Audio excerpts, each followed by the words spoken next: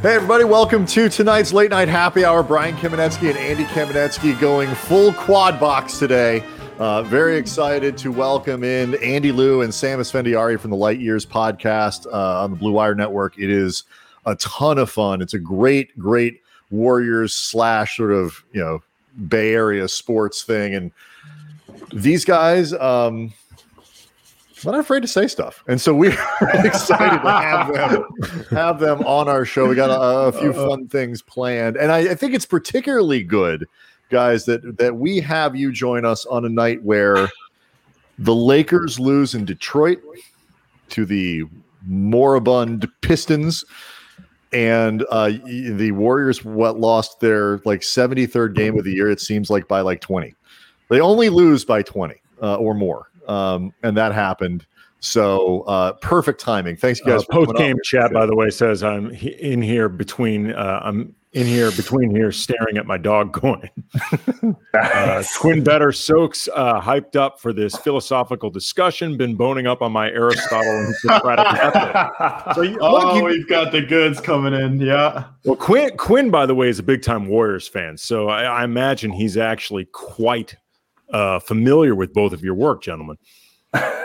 I'm glad you call it work. Yeah, I'm glad you call it work. I really like that. That is the amount of respect I do not deserve, but I love. I'm going to take all of it. Feels great. I feel like you guys in Lakers land are the only people who can truly understand the ups and downs of having a coach who's constantly playing mind games. Steve Kerr will always talk about how Popovich and Phil Jackson are kind of his mentors, two great mentors, right? But he's definitely he tends to side more Phil with the press conference and kind of the overall ethos and strategy he goes with, and it could be fun when you're good. Yeah, it's fun when you're good, but when you're 10-9. Well, go ahead, Ada, because I think I know where you wanted to start with this. So go ahead. Yeah, let's get into this because the last few pods, and by few I mean this season, you've got the last 12 or 13, 10 to 50. Yeah, you guys have not been shy about your displeasure with the way Steve Kerr has been coaching both on and off the court. Pre and post game, probably practices as well in terms of the media sessions with you guys. Quinn Better, welcome to the Steve Kerr Slander Hour with Sam and Andy. Okay, where would you say? We'll start with Sam, then go to Andy. Where would you say your discontent with Steve Kerr lies right now in terms of his approach to the season, and the way he's running everything right now? So it's kind of a stubbornness, and it's a disconnect with the roster. And we can, Brian and I talked about it before we got on here, but Kelly Oubre has been a little bit of a roller coaster for the Warriors this season, right? Has there been an up part? 1 for 11 is not a roller coaster, guys. That's just bad. Like tonight, he was 1 for 11. The roller coaster is I guess last time he didn't miss a shot, but you're right. 7 for 9. Pick a goddamn lane. Because Andy hates when I talk about this. He was one of my keepers this year. I have a lot of nobody cares. Nobody cares. No, Andy cares. Andy Lou cares. Look at that face. Look at the face Andy made when I mentioned that. I gotta say, you deserve it. Yeah, you deserve that for keeping Kelly Oubre. My goodness. Oh no, as an 8th rounder. In the 8th round of a 14-team league, keeping Kelly Oubre seemed like a no-brainer. He was the 50-something ranked person in our league last year. 3. Oh, we get 3. Okay, so I played 18th round value is what he's at now. I didn't know that at the time, Andy. Hey, now it's Steve Kerr's fault, Sam. Okay, tell him why it's Steve Kerr's fault. I feel like I just got jumped into Warriors fandom. Andy accepted me as one of them. So getting back to the point, it's okay. So Kelly Oubre, he can do certain things. I wouldn't necessarily describe him as a playmaker, someone who's looking to pass the ball, so to say. And it just every post-game press conference is kind of, they weren't moving the ball. He's not moving the ball. And I'm like, I don't know. I don't ask a child to do quantum physics. Like, it seems pretty common sense to me that, like, you're not asking James Wiseman to be point guard. You're not asking Steph Curry to go post up 30 possessions in a row. That's where the frustration lies. It's trying to fit kind of a square peg into a round hole. And then the defiance, which is a very Phil Jackson quality, in my opinion, where it's like, these guys can't play in my system. It's obviously the GM's fault, not mine, that type of thing, right? So that's kind of, I'd like to think we have more fun with it than like pure anger, but sometimes it comes across with anger when it's a 30-point loss. Well, those things can make people angry. Yes. Everything makes Sam angry, but yes. The flip side, then we'll keep talking about this because there are, and Sam mentioned this before. We were just kind of BSing before the show started. Like, there is Andy and I were the pre and post game hosts on Lakers broadcasts during what we call the shitty years. When they were winning like 13 games a season and this and that. We did our best to try to like find some silver linings here and there, but like there's only so many nice things. I liked all the kids and they traded them all. Like, I legitimately, enthusiastically, sincerely talked them up and they traded them all. So, and it worked out. Obviously in the end, the long road led to somewhere great. But, there was a period where I was talking up a lot of these guys and then they kept moving them in part because they thought Paul George was coming. Yeah, that's true. But I feel like there's a lot of with the sort of the Spider-Man meme with the Lakers fan base and the Warriors fan base when things aren't going particularly well. How much? Because I know coming into the season there were a lot of expectations. Klay gets hurt. How much did people really recalibrate those expectations to say, like, fuck it, I've decided that the Warriors are going to be good this year and contend, and that's where I'm staying? It's not about what the Warriors' record is and the expectations of the record. It's about the way that they're getting there. If they had Steph shoot, and I'm not saying this is the right move, if they had Steph shoot and play like James Harden, and they were 10-9. I don't think Warriors fans would be pretty. I don't think they'd be pretty. I think they'd be fine. Like, they'd be like, all right, we're not happy with it. Like, we wish we were better, but I think that's more or less okay. But when you've got a coach that to me, you guys live in California, right? You know how politicians are in California. When you got a guy over here who thinks he's the smartest guy, he's always got something to say. He's like pretty good with the media. Are you blaming Steve Kerr for like outdoor dining coming back? Like, where are you going with He's the reason we're in the purple tier. That's Steve Kerr is a politician. He's got a lot to say. He's got a lot to say. He thinks he's the smartest guy. End of the day, really does nothing. It's just, to me, he's doing like what Sam said. He's doing what he's done before. He has a set amount of principles that he wants to teach that he's not going to move away from. And I think that's what. I think that's one of the Quinn Better. The irritating thing is the lack of adjustment because he thinks Malcolm Gladwell is smart. He said, if I spend 10,000 hours, talking to media and making sure I'm liked, he can do everything. I think that's the problem. He thinks he's the smartest guy, and he is one of the smartest people, but he's not willing to make any adjustments, and I think that's a problem right now. What are the adjustments, though? Okay, because part of this, how much of this is an adjustment thing, and how much of it is a talent thing? It is a talent thing. I actually think if we want to take it back a level, Steph is probably the first or second most popular athlete in various sports in my lifetime. I'm mid-30s. The only player I can think of who had more reverence than him might be like Joe Montana. That's like the level of love he has here. And you guys are obviously in LA. Like the closest comparison I can have is like Kobe Bryant in the middle of his playing career. And right now the Warriors are in like 2006 Lakerland, where they know they have this one guy who's special, who you can win around, who matters to a fan base. And it's just kind of, it is kind of a Spider-Man meme where it's not even a rational anger. It's like, why is Andrew Bynum not 3 years older? Or why is James Wiseman not 3 years older? It's like a lot of,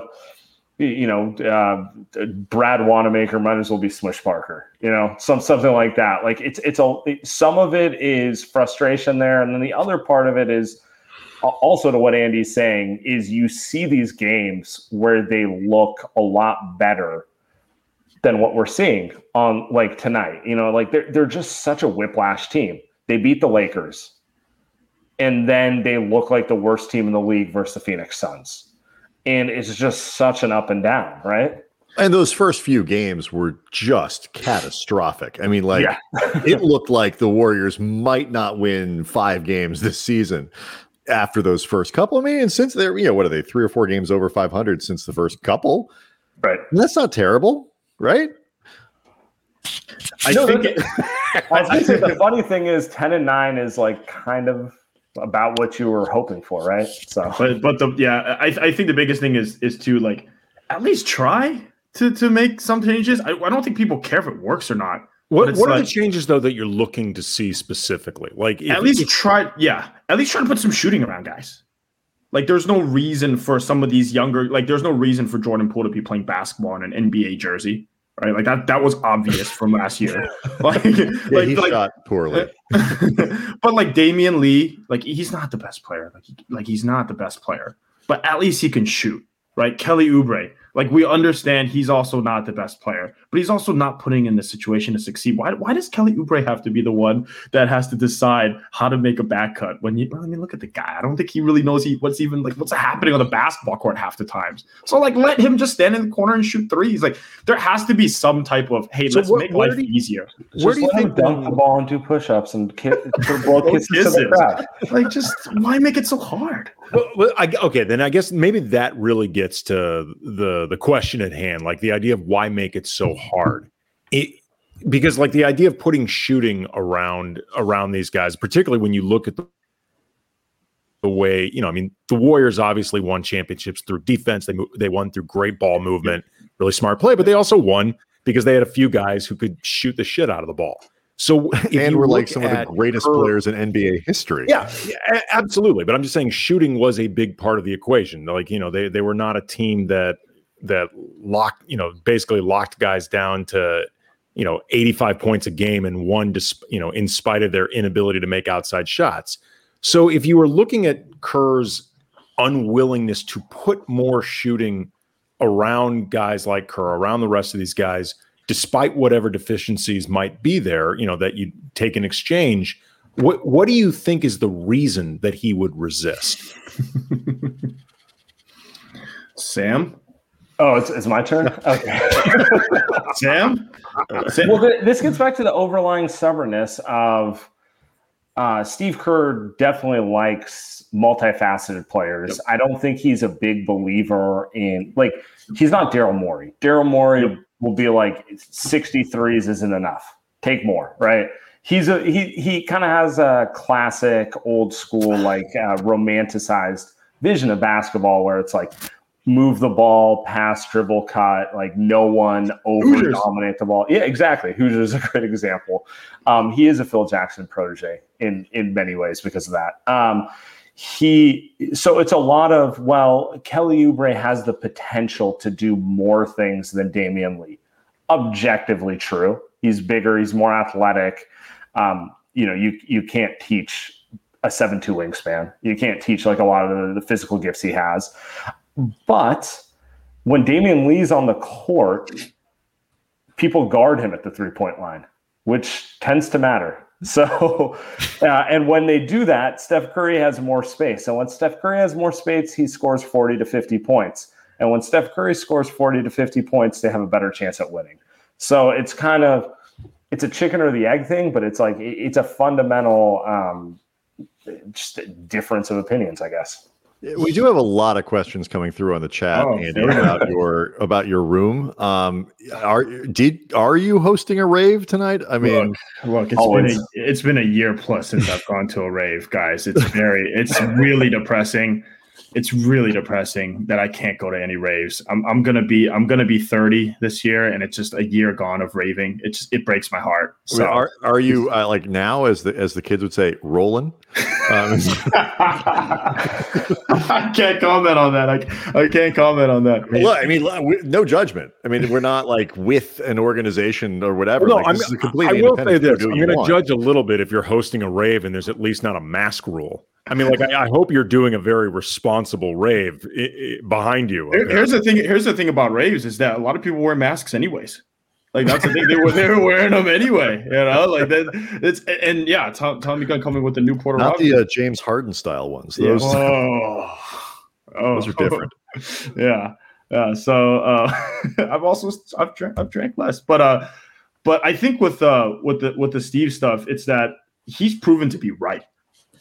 He's proven to be right. He used his system to build this team into a champion year one with his system.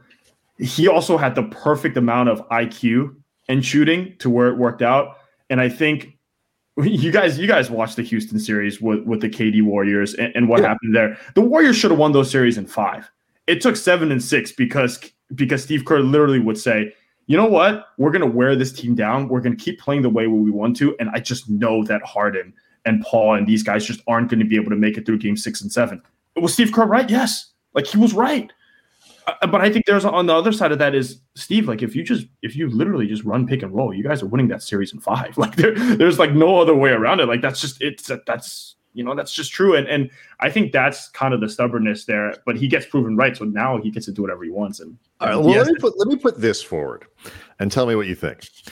If in theory, like 10-9, like Sam was saying, is about what you'd expect, because there's a tie in here to the Lakers too that I think is interesting. Like if 10-9 is about what you would expect, and you know, you could play Damian Lee more and Kelly Oubre less, which I have mixed feelings about, because you know, nobody cares, Brian. Andy cares. I think he sympathizes, and so. But the flip side, and that'll keep you around 10-9. It'll, you know, for the rest of the year. Sure. You know, you're an 8 seed or a 9 seed, you get to the play-in and whatever, and then you're done. Or if you feel like you have a better chance of finding the absolute ceiling of this team if you can get Oubre to do better. I mean, some of it's just hit shots at a rate that he was hitting them throughout most of his career, which isn't even that great, but it's better than 18%. Like, if you can just get the most out of the players that you have in the what ought to be the best way for the team to be successful, you have a better chance of having a higher ceiling. But and at worst, you're still going to be eliminated at the same time you would have been anyway. Is there any truth to that? Like, is that reasonable? I do think that's the prevailing wisdom that Steve Kerr's rocking with. Like, it's not illogical to think that way. Like, I think I'm just like, Steve, no amount of film is going to make Kelly Oubre a good passer. You know, like that's really where I'm at with this. It's like Clockwork Orange style, And I'm sure in like game 50, something's going to click for him and I'm going to look like an idiot. But, it's like, you're not. You'll be fine. Just pretend the other 50 games never happened in the other podcasts. They'll get Lonzo Ball. They'll get Andy's guy, Lonzo Ball. Like, they'll get him, and he'll be a perfect fit for this team, like the absolute perfect fit. Yeah, I heard you guys actually talking about some of the rumor mill stuff with Lonzo and I guess JJ Redick also being connected or semi-connected to the Warriors. Would you be interested in bringing in either one / both of those guys? And in terms of smaller trades, but also larger trades, like a guy like Bradley Beal, how much do you think this team? Okay. Oh, I see you lighting up, so I can see where this. We just did an hour on that topic. This is going to be a good one for us. Yeah, okay. We're ready. How much would you be willing to break up to bring in Bradley Beal? Like in terms of, I guess, picks, in terms of Wiseman, perhaps. Like, what would you be willing to do to bring in? I mean, because Bradley Beal is a fantastic player. Like, would you be willing to give up someone like that? Let me ask you this. Would you do, from an outsider's perspective, would you do Wiseman, the Minnesota pick, let's say Wiggins for contract for Bradley Beal, and then maybe a poo-poo platter of future first rounders for Bradley Beal, or is that too much? Here's what makes it really difficult. I don't know what Klay's going to look like when he eventually comes back. If I somehow knew that Klay was going to finally come back, stay healthy, yeah, I would do that because you're trying to maximize. You're trying to maximize. It's not maximizing Steph right now, right? I mean, it's the deals the Lakers made in between winning the second of the back-to-back titles and Kobe eventually tearing his Achilles. And, they attached picks to move Derek Fisher. They attached picks to move Luke Walton. Stuff like that you pay for eventually. That bill comes due. But they were looking to squeeze every bit of potential out of having Kobe still playing at a high level. And I think I speak for Brian when I say we agreed with all those moves. We thought those were the correct decisions, whether they ended up working well or not. The Ramon Sessions era was not draped in glory. Right. But I supported the move at the time, and I'm not going to turn around and say that I didn't. But I also knew when they did all that they had Pau Gasol healthy, they had Lamar Odom healthy, they had Andrew Bynum healthy. Like there were reasons to do this. If I don't know where Klay stands, I don't know if I'm giving up Wiseman for Beal, because I don't know if Curry, Beal, and an aging Draymond is enough to win a championship. Like, it makes you competitive, but it's a big price for competitive. So we went back and forth, and actually my feeling was the same as yours with regards to Klay Thompson, which is why I kind of, it might get me in trouble with everyone in the Bay Area, but I was like, why would you not include Klay in the trade instead? Because you don't know what he's going to be. Ooh, that's fascinating. You don't know. I mean, just look, I'm not a doctor. I think you guys all know that, but he tore his Achilles. That was our last segment. Exactly. In Thanksgiving, right? Everyone's kind of marveling at where Kevin Durant and John Wall are post Achilles. Those guys are 20 months, 24 months off the injury.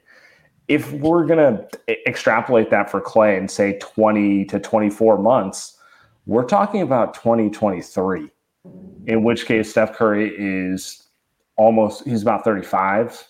We're talking, 2022, in the 2023 playoffs. Even if Klay plays next year, you're talking about him being mostly a rehab player who maybe is playing 22 to 25 minutes a game. I don't think it's unrealistic to wonder if, the Klay rehab process and the James Wiseman development process and, this Minnesota pick looks like it's going to convey somewhere between 4 and 6. So it should net you a very promising prospect. If all those timelines don't match up with Steph Curry, who's going to turn 33 this spring, and he's still kind of at the top of his game, but where he is, I think it's a little dicier. Like the Warriors will tell you that they want to do the Spurs thing, where they won't do it. Yeah, they won't do the trade. Yeah, that's I think what Sam's trying to say. The Warriors won't do the trade. Is I think what he's trying to say.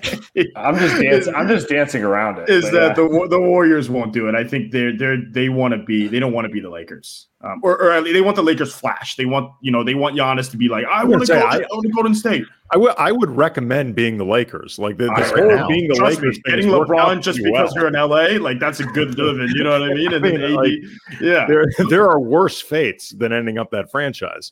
But I don't think that's in terms of like what you just said, Andy, like what you just said in terms of like cash, I don't think that's what they want to do. I think they do want to fashion themselves as being smart like the Spurs, although it's like they're not smart right now actually at all.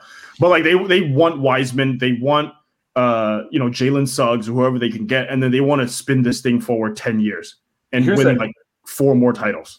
Here's the bigger thing. I don't think that the impression I get is I don't think they think Bradley Beal's good enough. I think they may be stuck doing so how like the Boston Celtics were rumored to get every player under the sun in the trade market, Anthony Davis most famously.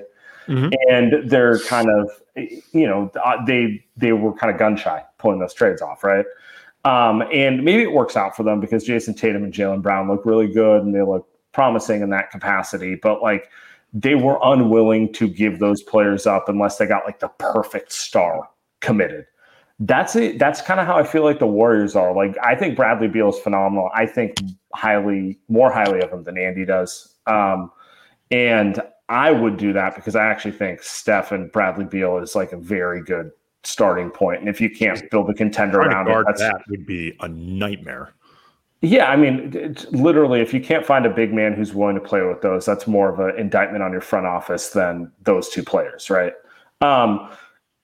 I think that they will be so protective with Wiseman and the pick and everything that it's kind of like, well, yes, if Giannis wants to come, we'll do it.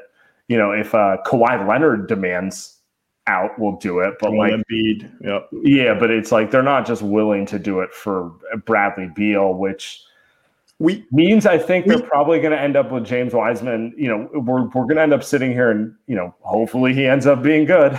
I think Steve Kerr is walking through that door and saying we're not doing it for Bradley Beal. Like he doesn't play enough defense. He's not the type of player that he wants as an end game playoff 16-game player. I think he's not doing that. And as much as Steve Kerr likes to say he doesn't have any power, guys, Steve Kerr has all the power in that organization. Yeah, but like this comment, you know, from Eric's 21069. Is that a zip code up there? I'm just guessing. I don't know. I think this gets to a lot of it. Like, you know, what the Lakers have in you know, like in a LeBron that just doesn't seem like he's ever going to decline, like ever. Like we're going to be talking about him playing with Bronny the Fourth before, you know, he's finally done playing anywhere. I'm convinced he's motivated to play longer than Tom Brady. Like that's really where this is going. It's like, who's going to be the first one to decline? I put my money on LeBron, but like it screws everybody else's plans up because, like, you know, well, you know, you get a declining LeBron, and is Anthony Davis good enough to really truly carry an organization in that way? They won't have picks. They can't. So there's going to be a window here if we can just hang in. And now you look at it, and if your own organization has questions about themselves, and, you know, Andy pointed them out, you guys pointed them out, like, you don't know what Klay is going to be. Draymond can't do what he used to do for an entire season. Maybe he can crank it up in the playoffs, but the calculus on trading that Minnesota pick and Wiseman, who I think is playing pretty well. He seems, you know, he played 3 college games. That is a really hard choice. And it's almost, in my mind, entirely because LeBron is a freak.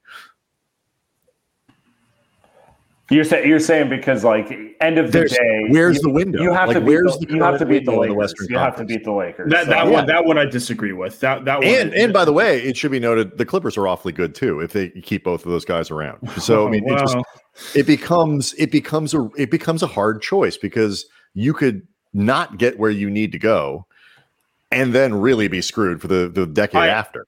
That one, okay, I think that's fair for Bradley Beal. But I also think that I disagree with that a little bit, just because I think the Warriors are good enough to win. Like, I don't think they'd be favored, or maybe like you wouldn't put $1,000. Maybe you rather put $1,000 on GameStop right now rather than the Warriors beating them fully healthy, right? But if you can find an app, if you can find an app, like a flex for what you guys get to do the Light Years podcast. I mean, you know, maybe if you just want to, you know, throw out $1,000 or something like that, you know, how much do you think Andy paid for that light machine behind him? It was $10 a light bulb. Come on, worth it. There's 1,000 light bulbs in it. That was sponsor provided. He didn't pay that. My work pays for it. Oh, Light Years podcast. Yeah, there you go.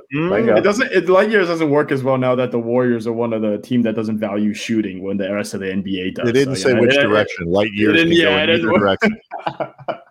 It didn't work as well, but you know, I don't think of the Lakers as this, like, they're not the 16-17 Warriors. So I think if you are the Warriors, like, I think Yeah, I mean, even if Klay was healthy this season, which they thought he was going to be, right? Like the Warriors weren't going to be favored to win at all, but they have a shot at it, and that's kind of all you want. So I don't know if that stops you. Also, like a lot of the Steph prime, I'm just looking at the comments here. A lot of people are asking about like wasting a year of Steph's prime, and that's what you guys mentioned with the Kobe stuff. That's what the Lakers did right. Okay, that actually, but I want to ask about that because there's a comparison point, and it's not apples to apples. It's not perfect, but I think it's close enough. You know, Kobe post Shaq played a couple years when Phil came back. The Kwame Smush years. I almost said the Swame years, but the Kwame years. Well, not bad. Actually, that's not a terrible shorthand. Did Kobe had to just play out of his skull to get that team into the first round of the playoffs? They lost, demanded a trade. Lakers didn't do it, and then Andrew Bynum ended up way ahead of anybody's schedule. And even before anybody expected it. And that at that point, even before the Lakers brought in Powell, and that trade happened after Bynum got hurt. And I would like to think that if that was actually on the table, the Lakers would have done it either way. But regardless, though, like Kobe even said before Bynum got hurt, but before they had Powell, that he thought they actually were a championship team. Like they had the pieces there with him and Bynum and Lamar Odom as their big three, and the rest of the guys actually playing really well. They're in first place in the West. Right. They were in first place. I thought about that. Yeah. When Bynum got hurt, they were in first place. A lot of people forget about that. And that was because Bynum took that leap that nobody expected. Right. Do you think it's possible for Wiseman to make that type of leap to where he could basically get on everybody's calendar and everybody's schedule? So wasn't that year 3 for Bynum? That was year 3. Although he was, he's straight out of high school. Which is, Wiseman might as well be straight out of middle school, actually, Wiseman. So, I don't think that's impossible. I actually think that's what the Warriors are thinking. I think that's why Andy and I both kind of think it's less likely they'll make the Bradley Beal type of trade, because I think they feel, I don't want to say bet so much on your culture, but it's like almost an arrogance to be like, well, yeah, look how good this kid is now. Give him 2 years in our system and he's going to be better than Anthony Davis, or like some sort of like platitude like that. Right. I think that's all possible. That's all possible. It just feels like, because the major difference between the analogy you're making was, if I believe Kobe was in his late 20s. He was in his late 20s. Like I said, it's not perfect, but it's basically the same dilemma. I feel like there's a little less. There's always pressure with a player of that caliber, period. But Steph Curry's turning 33 in a month. So 33 just feels way closer to the end, even though he's a late bloomer. His game's less based on athleticism. All those factors than, let's say, 28. But it still feels like, are we really going to wait till he's 35, 36 before we, try to run this thing back again? Does he have any kids that he wants to play professionally with? Cannon's that might help. Cannon's 2 years old. So, if he wants to play till he's 50 something. But I do think, you look at Russell Westbrook, he's just about done. Right. And his game's based on athleticism, his game's his injuries and things like that. And what is he? Somebody, I don't know his age. Somebody's going to have to help me out here. I'll look it up. He's not as old as you think. What's that? He's not as old as you think. He's younger than Steph by a few months, but same. I thought he was 31. I want to see. He's 32. 32. So he's about-ish the same. And I think that's the thing with Steph. Look, he's not LeBron is once in a lifetime probably athlete. He's probably going to play till he's 40, right, and still be damn near the MVP this season.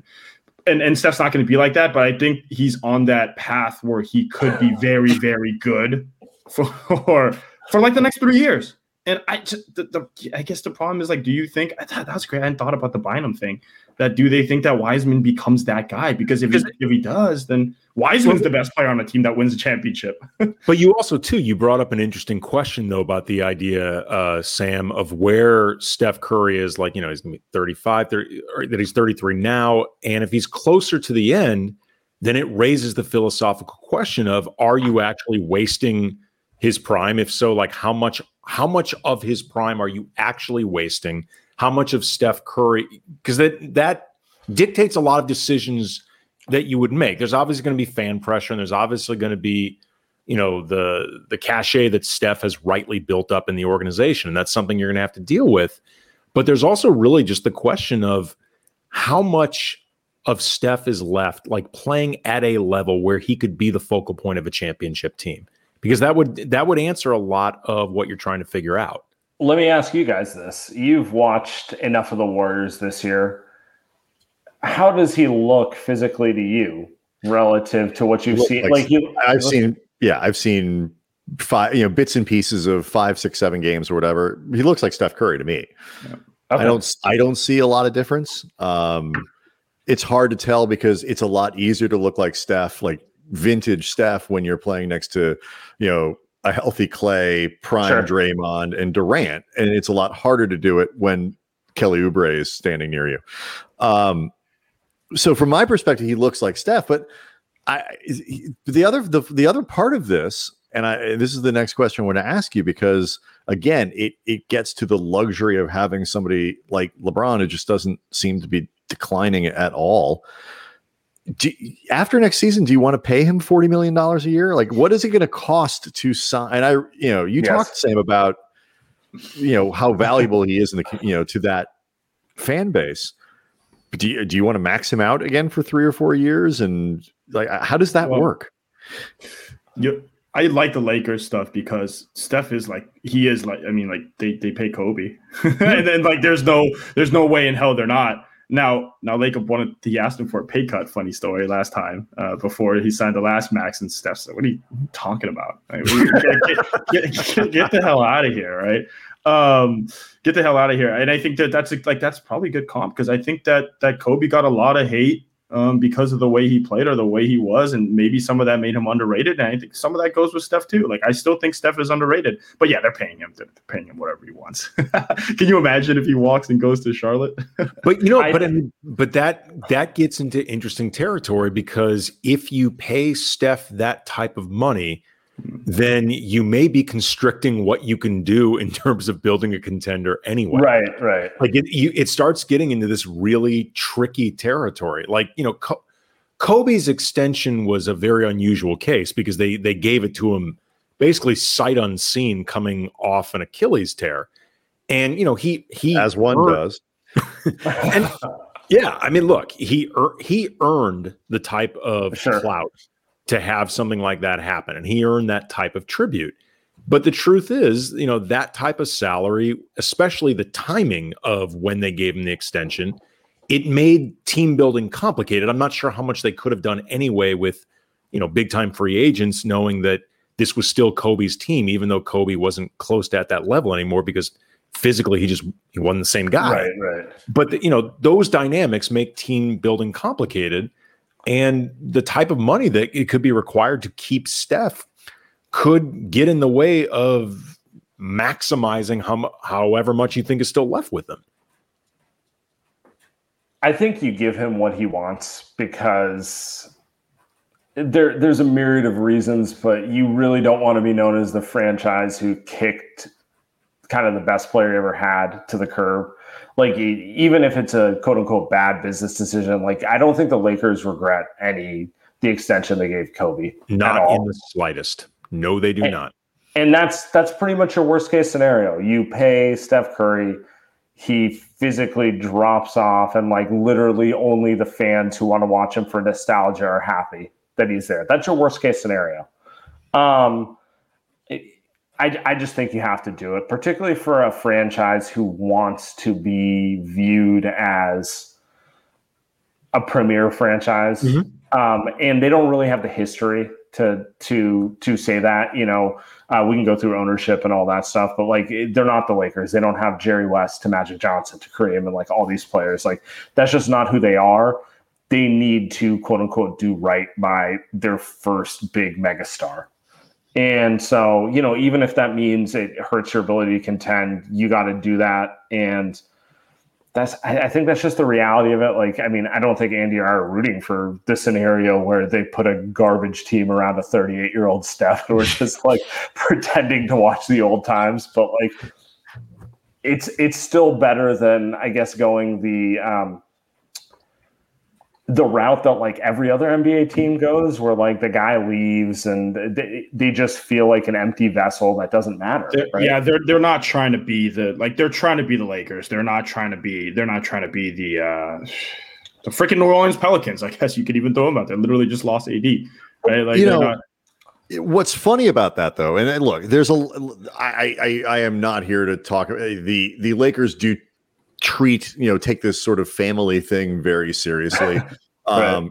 It really is. I mean, it's a well-run organization, and I have a lot of respect for especially over the last year, how they've sort of managed to turn things around. Some luck in there, but a lot of good management too. The Kobe thing was, giving Kobe that extension was not just about projecting, look, we take care of our stars and this and that. There was a lot of don't look behind the curtain there too. Like, look, everybody, Kobe's wrapped up. He's not going anywhere. Everything's going to be okay. Don't pay attention. It works 3 times as well now. Yeah. So it's like, there was some self-interest that went beyond, we're just going to do the right thing by our star.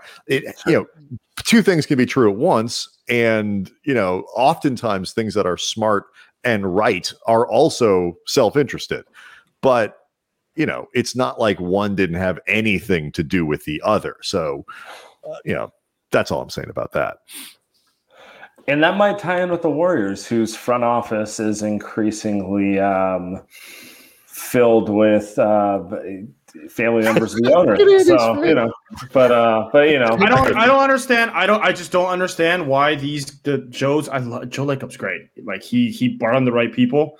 He's willing to spend money. What more can you ask for? He kind of says what his opinion is, but he also takes into account other people. The problem is he has his 2 sons running departments that matter, and running them into the ground. Versus, I've heard the Lakers do something similar, but at least they're good at their jobs.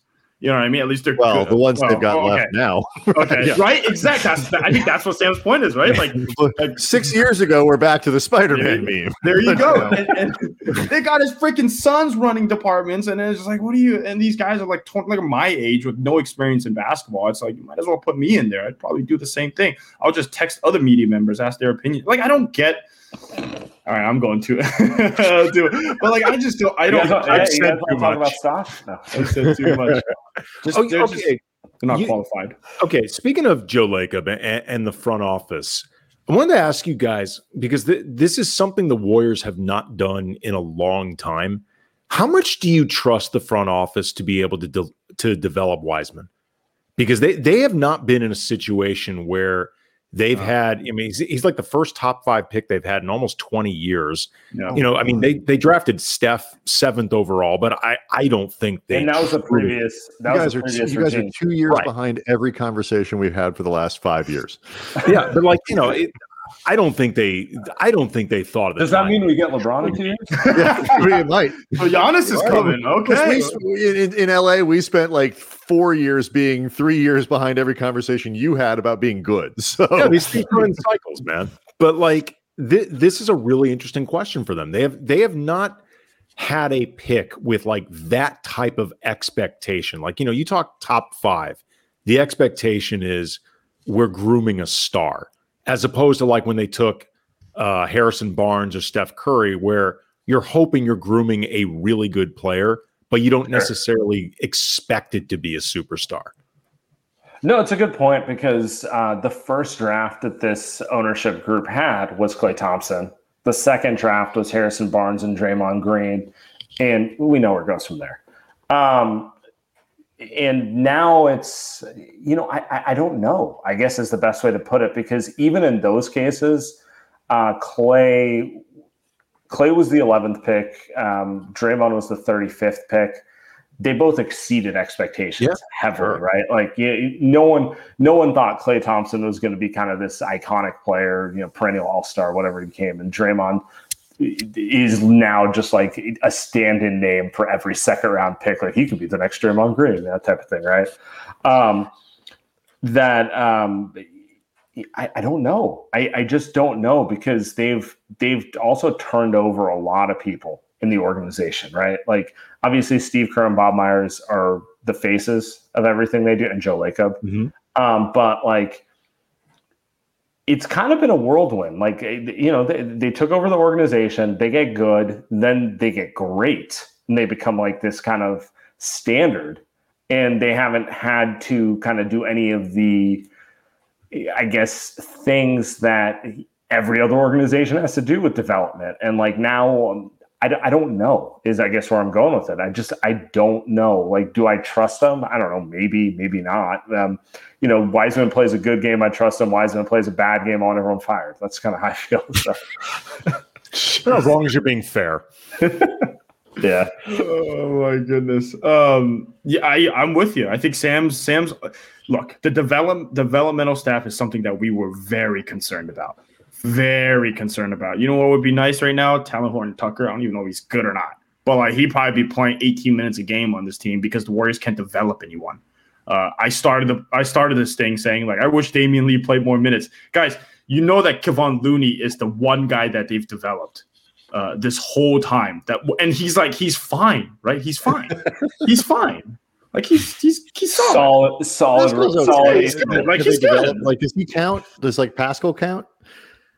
He's all right. We just don't know if he's good or not. Yeah, like, he had a fun game tonight, right? But it's like he's kind of a gimmicky small ball 5, right? So it's like, how long is that going to last? He's not Montrezl Harrell. At least Montrezl Harrell is big, and he gets down the floor. So he did have his best game against the Lakers. I'll give him that. Well, the Lakers were drunk, I think, like that game. I think they were just, I don't know what their problem was. Like, LeBron does take every possible opportunity to remind the media just how much fucking wine he drinks all the time. Yeah, what is with that? I have a new theory that he is trying to be the goat of functioning alcoholics. Like he's just he's conquered everything in basketball. Now he wants to show everybody how much he can drink. Like, either that or to cry for help. Like, I mean, he's got his shit together so well. Like, you may not realize, like, guys, I'm telling you, all I do is drink. Oh, this is his next way to take on MJ, because like, we all know the Michael Jordan stories. He's like, guys, I can do that too. I can be hungover and dominate too. Yeah. Like 7 years from now, we're going to find out the game he had in Cleveland the other night. He had 7. Oh God, come on, Quinn. He had like 14 bottles of Cabernet before lighting up the Cavs for 46 the other night. It's like, that's what we're going to find out. That's true though. Griffin Woodley, year 18. Griffin Woodley, I think, summarizes as well. Year 18, functioning alcoholic, #MVP, crown emoji. I mean, that's a strong case. I was the best player in the league, drunk the whole time. Top that. I thought that was MJ's thing. Yeah, I thought that was. And to be clear, I'm not actually accusing him of being an alcoholic. Oh. I'm just saying that, like, we've all had an extra glass during the pandemic. Look, I mean, you know, if I could afford to drink the kind of wine that he could drink, I'd be drinking wine all the time too. Like, he's not drinking what I'm drinking. I will say it is funny watching the Lakers, because it does seem like LeBron, like AD's coasting, but like LeBron's like, I'm going to play every game. I'm going to play every game. You know what? He is coasting. Andy and I talk about this all the time. It is the most remarkable thing I've ever seen, where he is able to calibrate the exact amount of energy, like his for like energy expended to return on that energy is like $1 billion. There is GameStop. No wasted anything in there. It's unbelievable. I couldn't help it. Okay. Do either of you need to just have like a couple minutes on GameStop or Robinhood? Like, because I know there's been a lot going on. Yeah, because we have a game to play with you at the end that probably is just going to make you mad. Oh man, I will say the pandemic has we're going on this is year 2 now, so it's almost year 2. This is the end of year 1. It seems like. But I have found just like really random things to do, and part of that involves stocks. So like, there's nothing else to do all day. You know, I've podcasted more than ever before. What's your name on Reddit, Andy? Sam Esfandiari.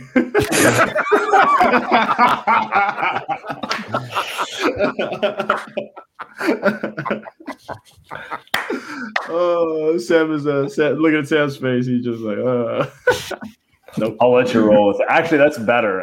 Anything that goes against me, I'm going to say you were posing as me. Makes it much better for me. Monty, I'm surprised you didn't say Steve Kerr. So the thing is, they love it. What you need to know about Warriors players, coaches, scouts, all of that is they tend to hate me. They love Sam. It's how the Light Years pod works. They're always like, what is this guy tweeting about? Like, what is his problem? And then they go around and they're like best friends with Sam. It's like how it was with KD. It's really like the best relationship. Andy gonna get Sam investigated for insider trading. And that's how. I'm done. What do you guys think of the whole? I mean, it's a more fun story than the shirtless guys in Viking hats storming the Capitol. Yeah, right? no, I like the GameStop thing more than that. I like it less than the Hilaria Baldwin story. I am in the mood for things that are completely frivolous. And as much as I like the GameStop kind of the concept behind it of these hedge fund managers have been able to play by a different set of rules than normal people get to when they trade. People are going to lose money. Like there are regular people who don't realize that GameStop is not worth $387 a share or whatever it is, and it's if they can't get out of their position or got in late or bought at 300, and sure, regular people are going to lose money, and that makes me sad. Whereas the Hilaria Baldwin story is just really stupid. I don't know about this, guys. What's going on here? Oh, this one, Andy, you'll appreciate this one. Actually, I'm surprised I didn't tell you about this one. So, Brian, please. Okay, so basically, Hilaria Baldwin, who is Alec Baldwin's wife, was sort of found to be faking an entire Spanish background and heritage. She grew up in Connecticut, and like everybody called her Hillary when she was a kid, and basically kind of adopted this persona and this character as part of, I guess, to Andy, your theory, Andy Kamenetsky, your theory is to make her more interesting to Alec Baldwin. My theory is that, well, my theory, because apparently she's been doing this thing even before she was with Alec Baldwin. It just got accentuated upon dating and then marrying him. I honestly think she didn't want to be seen as a basic white girl. Like, that's my theory. She thought that she was basic and boring and started playing up because I guess her family grew up.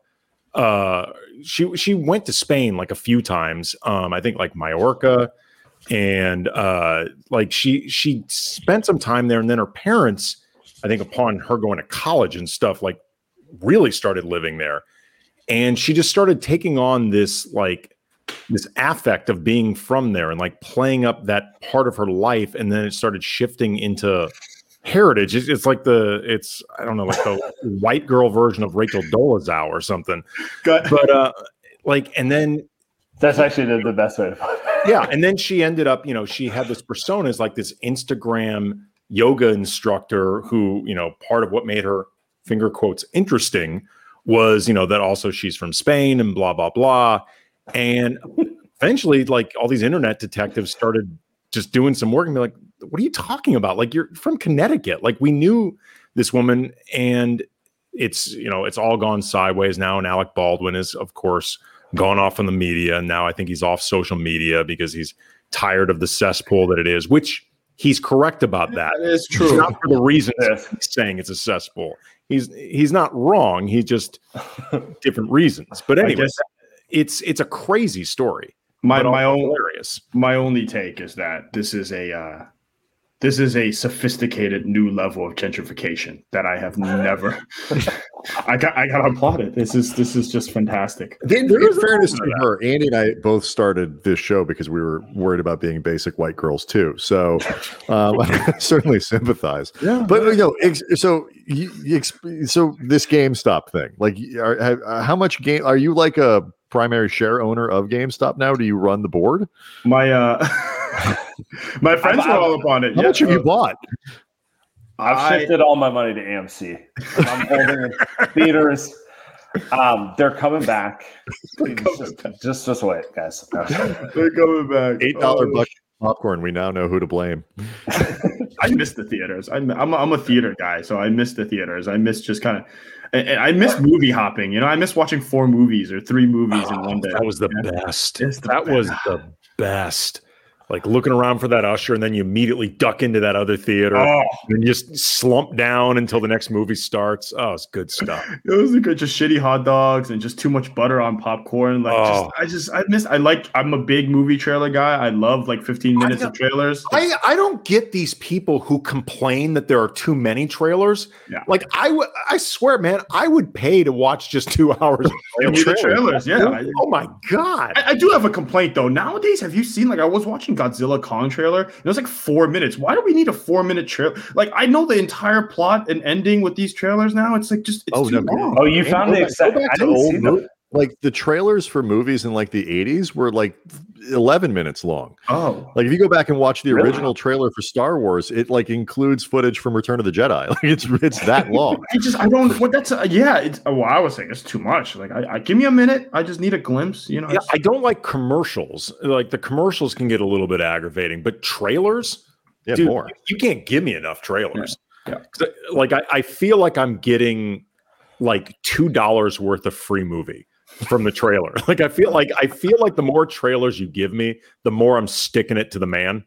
Like now you guys got me thinking. I can't remember the last movie I saw in the theater. Like obviously it was pre-pandemic, but I'm literally struggling to think of what that movie was because like I'm not like every weekend kind of. That is a movie great theater guy, but like I do kind of make a point. Wow, what is the last movie? I think I'm putting that out on a poll right now. I'm curious if how many people actually remember what the last movie they saw was in a theater. Avengers Endgame, yeah, it's a good one. We all saw that, I'm sure. I think the last movie that I saw in the theater was that movie Pain and Gain. Pain and Glory. I'm sorry, Pain and Gain was the Mark Wahlberg, Rock, Michael Bay extravaganza. Pain and Glory. It's the movie that Antonio Banderas was nominated for 97 Best Actor last year. Jeez, I think that it's really good. Pain and Glory is really good. Wow. But like, I saw that, I want to say maybe like late January of 2020 in the theater, or maybe early February, something like that. That might be the last. Mine might have been Once Upon a Time in Hollywood. Like I definitely saw that in theaters. I remember it very distinctly. And that was like right on the cusp of it's a good movie. It was a good movie. It's a good movie. But it's right on the cusp of the pandemic. I'm trying to remember if I saw anything after Tenet. That movie was such a shit show. I still haven't seen it. Absolutely. Still haven't seen it. I don't know if you're missing much. It's classic. I think Nolan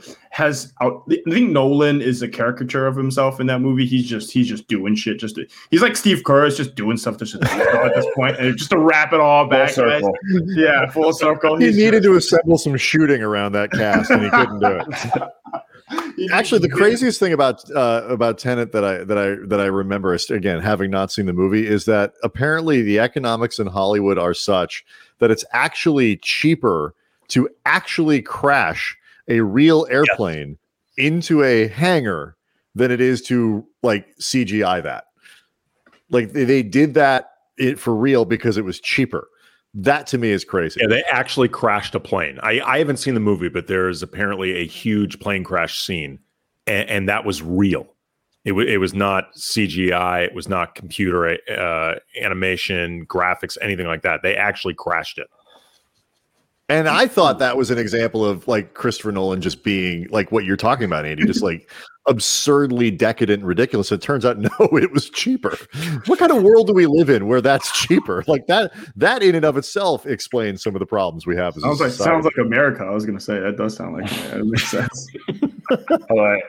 I haven't seen Tenet, so let's keep the spoilers. I don't think we can spoil. Nobody gets it. I don't think anybody can spoil it, Sam. So you couldn't spoil from if you wanted to. It's like Steve Kerr's offense. Nobody freaking understands it. Like it doesn't make any damn sense. It's just Kelly Oubre running pick and rolls. Yeah, for no reason. Why?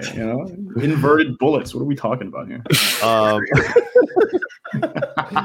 right. So before the inverted bullet offense. What is that? Inverted bullet offense. Here's a good one. Uncut Gems. That's somebody. that they said they saw that. I did see that in the theater, but I think I saw it before Pain and Glory.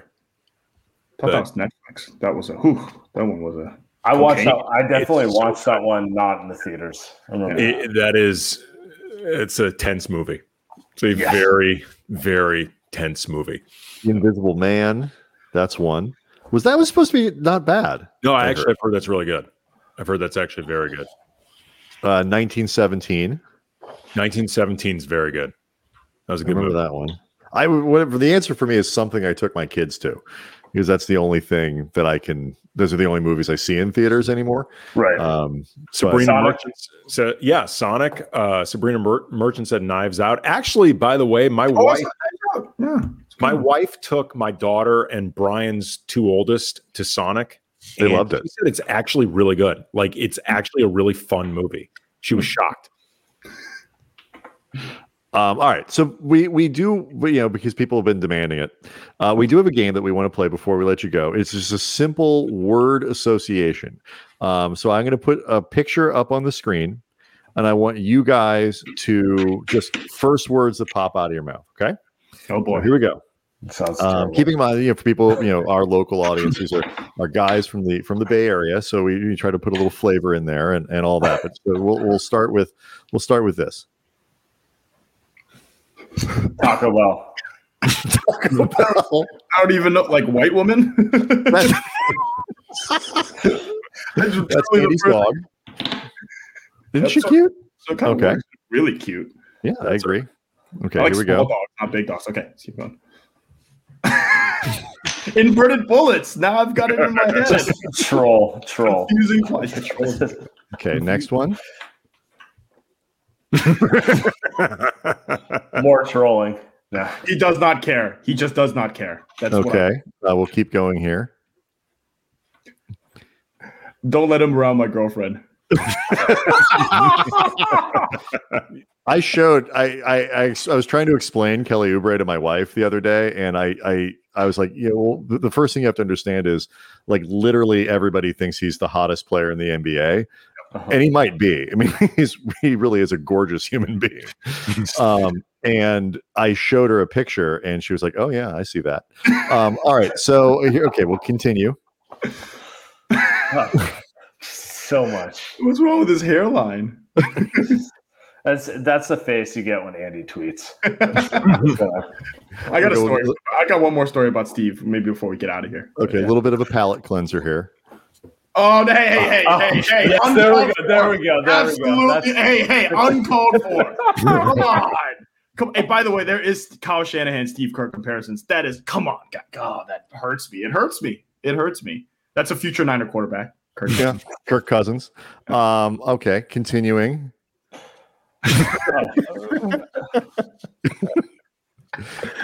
And then one of these. It's delicious. I think. Why am I thinking of Rudy Gobert? Why am I thinking of?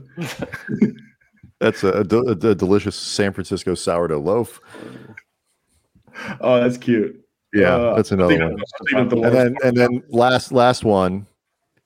Back to our guy, huh? Our guy Steve. Somebody already ruined the story. Actually, Margot, when she sees Andy's tweets, Steve Kerr's wife not happy with me. I'm always in my mentions about with my Steve Kerr slander. She actually unfollowed me. It was a sad day. Like, really? She actually is tweeting you back?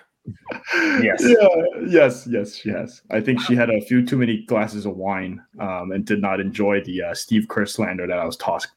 She was in Hilaria mode. No, well, okay, so tell us your last Steve Kerr story. Well, that was it. That was it. Okay, it was just doing that. There's somebody that said it. So yeah, I was gonna do a whole thing, but somebody had said it. So thanks, Margot. Steve Kerr says he's not on social media, but just another case of lying. Because he is like Kevin Durant and like all other human beings. They are always on social media. The only encounter I've ever had with an NBA player's wife was Steve Blake's wife on Twitter, and she's lovely. She's really, really nice. Like, she seems like she's just almost like just chronically nice. She's very. When she used to be active on Twitter, she was just like this perennial sunshine of positivity.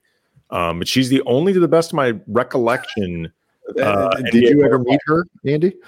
Actually, I think I did at a game. No, I meant Andy Lou because I was wondering who that might change. By the way, also Steve Blake, legendary warrior. Right. I mean, he was. Yes. There is some overlap there. Legendary warrior. No, never met. 15 games, maybe 20. And I hope to never. Do you remember who? Do you remember who you guys moved to get Steve Blake? Oh, Kent Bazemore. Yes, and also one. What's his name? There was another. Kent Bazemore is the only one who actually played for you guys. Kent Bazemore, and then also Marshawn Brooks, I think. Oh, that's right. I liked him. He was a scorer. He was a scorer. Yeah, they need him right now off the bench. Get that guy back in here, huh? He's available. didn't shooter. Yeah, give me last question before we let you go, because we promised you, but like we have a quarterback problem. We believe in LA with Jared Goff. Oh, you know what? Actually, he follows me on Twitter, by the way. And I cut you Jared off. Goff does? Yeah, funny story. I don't know why. Huge Warrior fan. He is a big Warriors fan. Yeah. Well, there you go. Does he like you, or does he like Sam better too? Nah, he likes Andy more. Doesn't follow me. Who knows? But sorry, I cut you off there. So we brought the Kirk Cousins picture up on purpose, obviously, because that is sort of a running joke on your show, or maybe it's not a joke. What is the deal with Jimmy and that team? Because like if they don't get hurt, like that's a good team. Like that, you can't play with those quarterbacks and expect anything good. But where does San Francisco stand on the future of handsome quarterback Jimmy Garoppolo? They messed up. They should have gotten Tom Brady. And apparently, like maybe that deal was already done, but they just ended up not doing it. They wanted Jimmy. I think they're doing their best to get an upgrade. Like. It's kind of like the Goff situation, right? I was going to say it's very Jimmy similar. Maybe is a little better than Goff. I don't know. Maybe they're about the same. They're guys like if they're put in a good situation, they'll make the nice play. But if you need them to win a game, you probably don't want either of those guys. Interesting. One of the questions I wanted to get into with Garoppolo is there are times when I watch him where I think, okay, he looks like he could be a good quarterback, and then there are other times where I watch him, I go like he would be lucky to be serviceable. Like I can't decide what he is when I've seen him, and in part it's because he can never stay. We're back here. Both he and Oubre just get by on looks. Okay. I have this take. Jimmy Garoppolo is a gunslinger. He needs to go out there and he just needs to chuck it and make plays. Kyle Shanahan is like Steve Kerr. He has a system, and if you don't follow his system, then he starts handing the ball off 30 times. He throws one bad pick, he's handing the ball off. And I think that's messed with Jimmy G's confidence a little bit. But I don't think he's that guy. He is really good looking, though. Yes. I mean, who's more universally considered good looking across the city, him or Oubre? Well, Jimmy's depends which neighborhood you're in. No, it probably does. Actually, the Marina. Jimmy G kills the Marina, but Jimmy G, he's a quarterback of an NFL team. You know what I mean? He's probably just more famous. He's also had more time to lay down roots and such. Right. Andy and I will not bore you with our theory that you cannot be, generally speaking, a successful NFL quarterback without being handsome. But it's true. It is true. We've really thought this over. There are some exceptions, like frat boy exceptions, like Ben Roethlisberger and whatever. But generally speaking, you don't win if your quarterback is ugly. Well, Kirk Cousins, they've won. Well, they don't really win, so. I didn't say you can't win a game, and he's not hideous. I mean, look at the guy. Right. He is pretty good looking. Yeah, there's nothing wrong with Kirk Cousins aesthetically. You might have. We've gotten votes for either Manning. Maybe they're the exception. But for the most part, quarterbacks like maybe the most front-facing position in all of sports. Not ugly. You don't get many that frankly aren't just pretty good looking. I mean, it makes sense. They're probably like the BMOCs, all the time. Yeah, I was gonna say like the most defining quarterback quality is like it takes you back to high school with like that is the coolest guy. That is at all times the coolest guy. But like you get that respect though in the huddle because like you will be taken more seriously. Like I love him. They do love Jimmy. Generally speaking, I think better. They're lost in his eyes. I mean, half the time I bet they don't even know what the play is. For Lawrence, he's got the world's longest face. I don't think I've ever seen him not smiling. Like every photo I've ever seen of Trevor Lawrence, I'm like, damn, sunshine. He is sunshine. Remember the Titans. Sunshine. Jacksonville will wipe the smile off anyone. So. That's true.